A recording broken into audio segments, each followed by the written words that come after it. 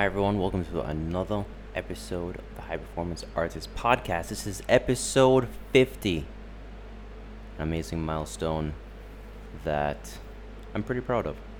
Today, we're going to be talking about what creatively or what creative is not, what being creative is not. Because I think there's definitely many different ways to say, okay, yeah, this is being creative. This is what a creative person is. This is how a creative person behaves. I think there's many, almost an infinite amount of ways to say that, but I'm just gonna elaborate on 4 ways or 4 types of thinking that creatively isn't. Matter of fact, I would just say 4 ways of being that is not creative. So the first way I think is forcing it. There was this aspect. I was listening to something by Alan Watts, and he was saying something about wu wei. Not woo woo, wu wei. And it specifically is translated to the art of not trying, or not trying, or you know what? Let me tell you specifically. I should have probably had this up. Hold on. Wu wei. It's a concept meaning effortless action. Some people call it flow. Some people call it state. But it's from Confucianism, and it focuses on like a state of like internal harmony, internal cohesion, where things happen from a place almost like it's autonomous, it's subconscious, but things happen. So there is wu wei in walking. You don't have to calculate and do any formulas in your head on how to walk, how much pressure you should apply to each foot. Nothing like that. You don't have to do anything like that. But when it comes to doing math, for a lot of us, I mean, that's definitely not wu wei, right? So the art of getting into flow is a really, really deep topic. But this whole podcast episode is about just ways of being that go against creativity. And the first one is forcing it. If you find yourself, and try to think along with me, if you find yourself trying to force things, and you're just like, oh, duh, of course, if you're forcing it, you can't, there's this reason why a lot of artists like to work in the early morning, like between 1 and 5 a.m. There's a really good reason why a lot of artists like to work in that. One, there's nobody around to distract you. There's a kind of tiredness that removes the chatter in your brain, and I've experienced this. Like the work that I've gotten done after 12 a.m. is phenomenal. I just end up feeling like garbage the next day. So I don't really do it a lot.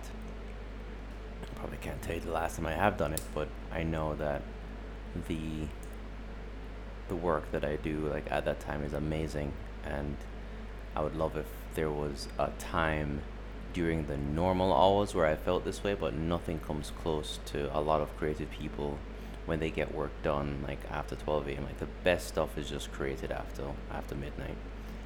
And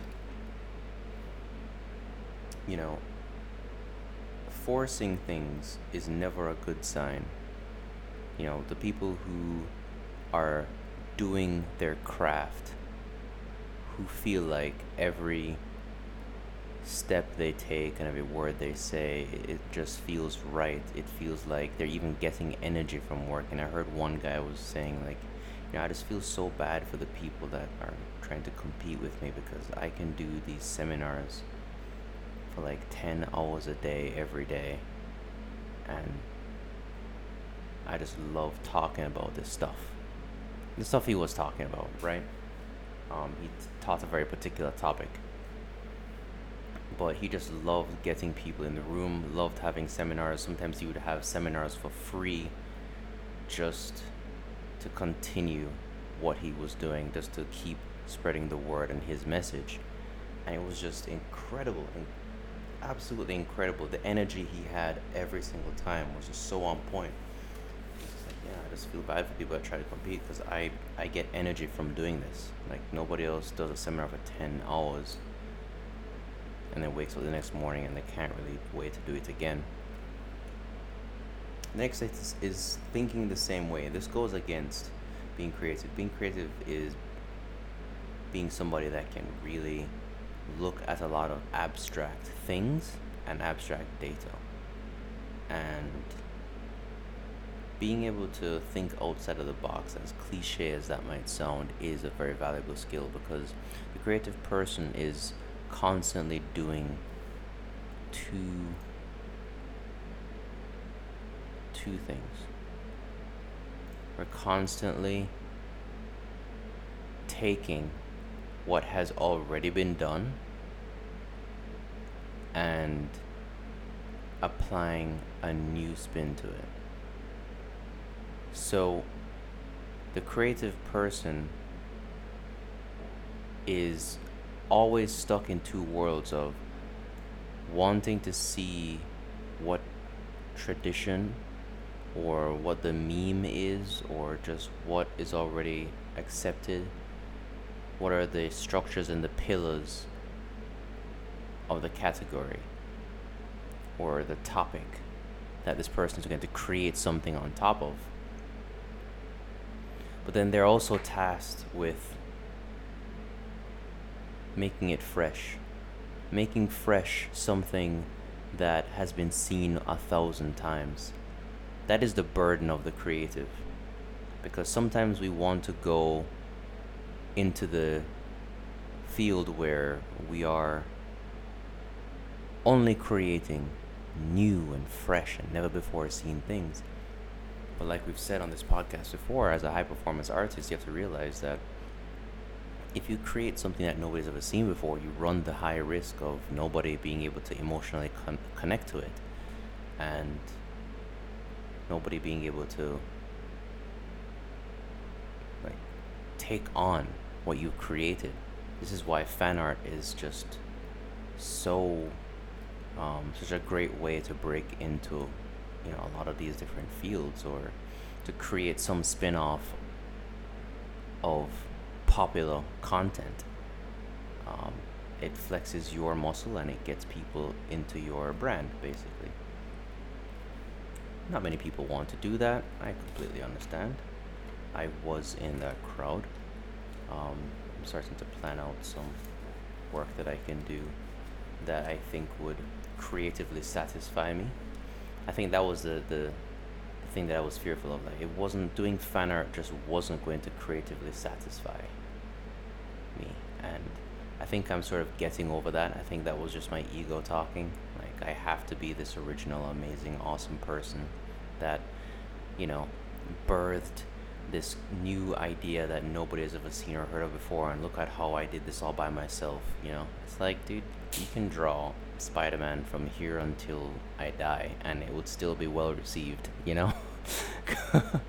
And me saying that, I'm just like, oh god, like, drawing Spider-Man forever or drawing Marvel comics, like, how can I do that? But there's so much to be done within worlds and universes that have already been created, that you could find tons of creativity to keep yourself busy. The third one is limiting yourself. That goes against creativity. Why? Because creativity is about dichotomies. Creativity is about seeing how far you can push something, but it is just as good to see how little you need to get something done. Like, some people create amazing works of art using one long continuous line, or only toothpicks, or in the case of Places You Will Go by Dr. Seuss, he only used 50 words to create the entire book. Sometimes limitations are great, but there is a sense of limitlessness in creativity that, of course, needs to get channeled through a limitation. Do you understand what I'm saying? Like, when you decide to do, like, say you're gonna create a work of art only using the color red and black. Now you've limited yourself to two colors. Oh, geez, what am I gonna do? How am I gonna express all these different emotions and feelings and colors and shades and what happened to the RGB spectrum? But there is a way to channel the awesome amount of creativity that you have through a limitation. And the last point is originality goes against genuine creativity. And let me explain this one. I think so many great things have been done by modeling other people, and as Austin Kleon says, stealing like an artist, meaning like you take what somebody else is doing and say, oh, cool, let me see how I can build on that. Let me see how I can make that even more interesting. There's so many artists that steal nowadays the image and ideas of Disney, but they remix them. Now, the genuine term for that is modeling. Modeling is taking something and then basing it off of something else. But, steal like an artist is a much catchier title than what? Modeling like an artist? What? I don't think that book would have sold at all if you did that. So, I say all this to you to say, don't force things as best you can. See how you can further relax yourself, further get into flow. See how you can further think in different ways. Hopefully also in opposite ways. Is there an opposite way you can view something? Is there a way that you could limit yourself to channel your creativity? And is there something that you could model? All these different things really embody some of the foundational cores of creativity. I hope that helps, and I'll talk to you real soon.